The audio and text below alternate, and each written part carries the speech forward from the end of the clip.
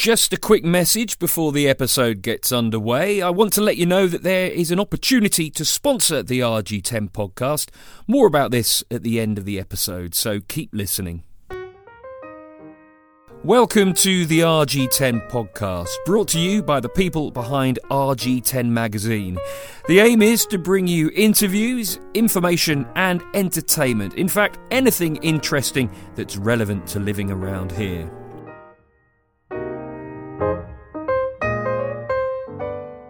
Wargrave Women and Girls Football Club started life back in the year 2000 when a teacher from a local junior school took a handful of girls for football training on a Saturday morning as they weren't allowed to join in with the boys. 22 years later and over 400 women and girls from under 8s all the way up to the women's teams play week in, week out, making it one of the biggest female-only football clubs in England. The club has recently acquired a new chairwoman, with Imogen Scott taking over the reins from Bob Austin, a club legend. I've been speaking to Imogen and she started by paying tribute to her predecessor. Firstly, Bob Austin has been the chair of this club for the majority of those 22 years, and all thanks must go to him for what he's done in terms of developing the club over the many years and the different, milestones in the club's history. So, you can imagine 4 or 5 girls to then get to first 50 girls, and then 100, 200, 300, 400. They've had all these big milestones in terms of growth of player numbers. But I guess alongside that, there's been a number of other things that the club are really proud of. So our president is the Right Honourable Theresa May, local MP. So she has been the club's president since she was Home Secretary back in 2013. So just what a delight to have an incredible ambassador and someone that does so much locally for raising the profile for girls and women, whether that's in business or in sport, absolutely fantastic. And then another real milestone was being awarded the Queen's Award for voluntary service in 2019. So that's the equivalent of an individual receiving an MBE. Absolutely the top award that a club can get, or a volunteer or not-for-profit organisation. So I know the club are incredibly proud of being awarded that, and it's testament to the absolute army of parents, volunteers, coaches, refs that make the club a success, which includes, of course, you, Ben, in your role as one of our around 50 coaches. Quite incredible. You mentioned so many things there, so many threads I could pick at. Theresa May, for example, she always comes along on the annual trophy presentation day in the summer. You always know she's making her way, because you kind of see the couple of security guards with their shades on making their way in. You think, oh, something's happening here. There's this buzz of excitement as she walks in. Also, other bits and pieces you mentioned there, pitches, trying to get hold of pitches. I know because it is so popular and so many other teams in the area, that's really, really hard work. And one thing I always notice is in the area, you see so many girls wearing the Wargrave tracksuit tops. It really is an incredibly popular club. What are your own thoughts on the popularity of the women's game in general? So agree. I love seeing so many people in Wargrave women and girls kit about the place. And I think actually I was surprised by our name, right?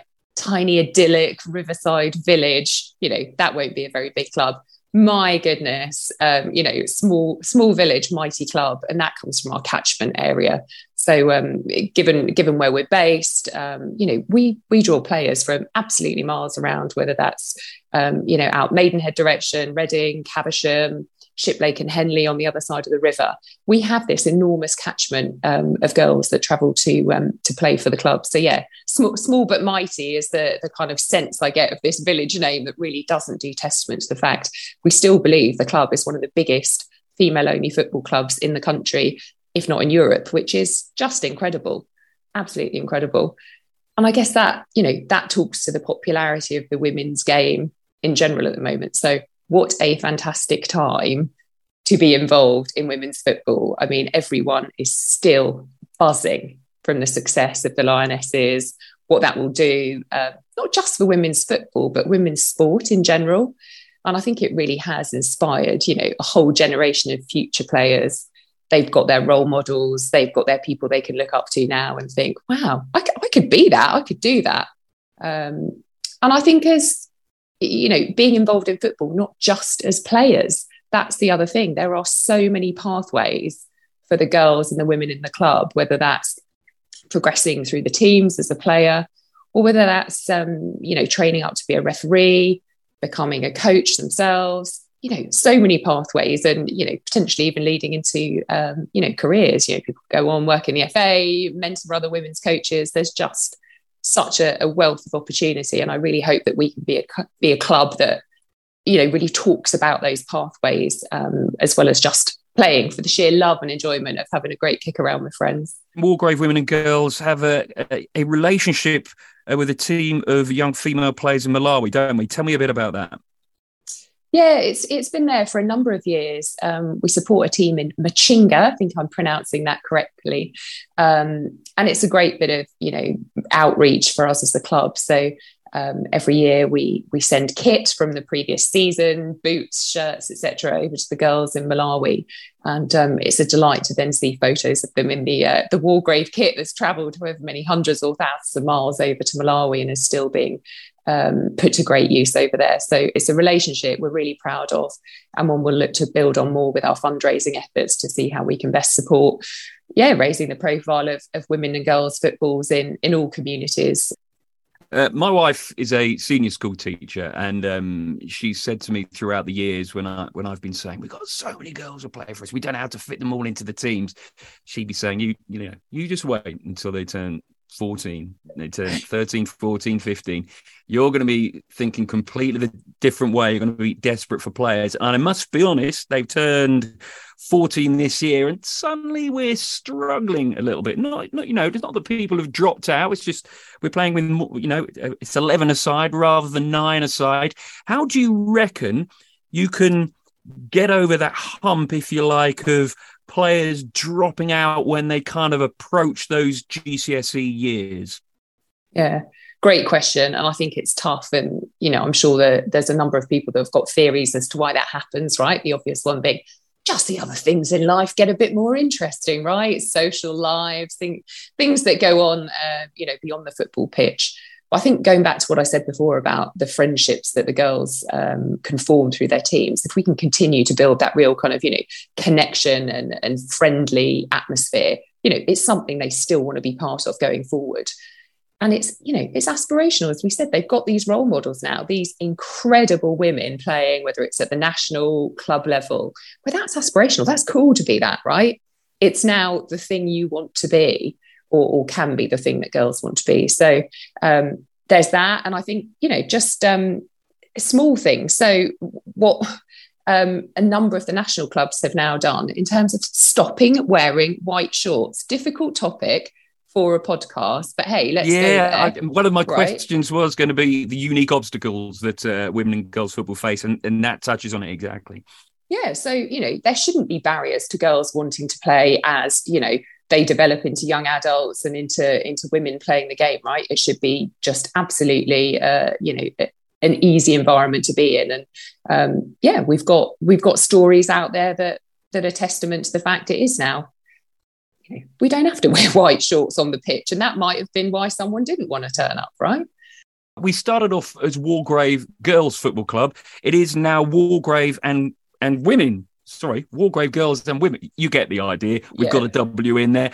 It shows that there is that pathway to playing into adult football. And there's not just one team, there's 3 teams. There's a development team as well, which is, essentially, I know women who play for that team, people who've never kicked a ball before, and they might be my kind of age. That in itself is a really wonderful thing. I've kind of answered my own question there, but how important is that? Oh, it goes back to what I said about, if you can see it, you can be it, right?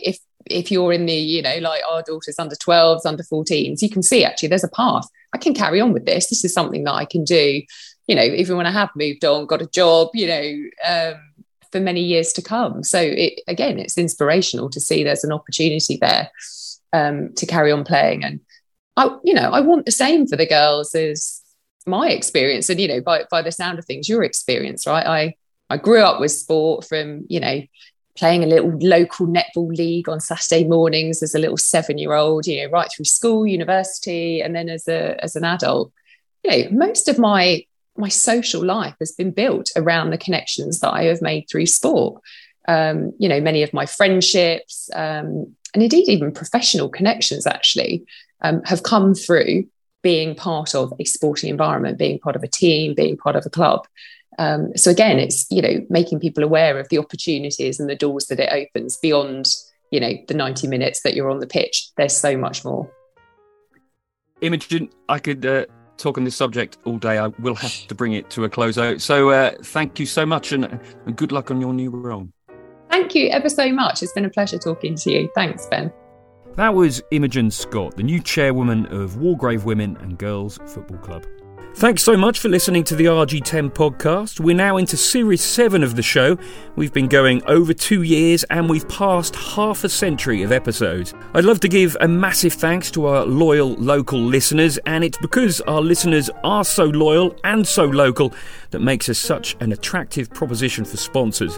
So if you're interested in sponsoring an episode or even the whole show, then we'd love to hear from you. Finally, if you've got any thoughts about who or what we can include in future episodes, then please do let us know via the rg10mag.com website or on any of our various social media channels. Thanks for listening and goodbye.